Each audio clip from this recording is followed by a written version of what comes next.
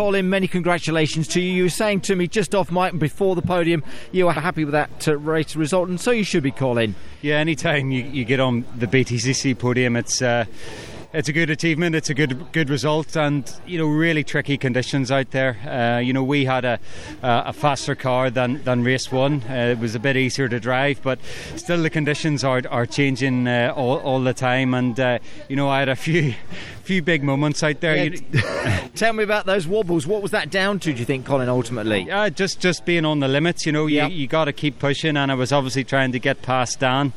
And sometimes you go slightly over the limit, and but that's the nature of today and the conditions. And I managed to gather it up, go again, and eventually get past Dan. So I'm really happy with the job Team BMW have done, and once again the 3 Series has been excellent. So it was. Your patience paid off, because we thought that you would get past Dan. You had to wait. He went slightly wide, didn't he, down at the Island Bend? But again, was it a case that your cars or your rear-wheel drive car was looking after the tyres a little bit better maybe than the front-wheel drive cars? I think so. I could tell my pace was a bit better in Dan, but we were seesawing around the lap, and that's why it took so long to eventually get past. I just had to be patient. I could see he was struggling at the hairpin, and that's where I was good. So sometimes you just got to wait for the right moment, and not be too aggressive. So great points again for me. That's the main thing. And was that you pulling out the ball again, ball 12 for the third race? Is that officially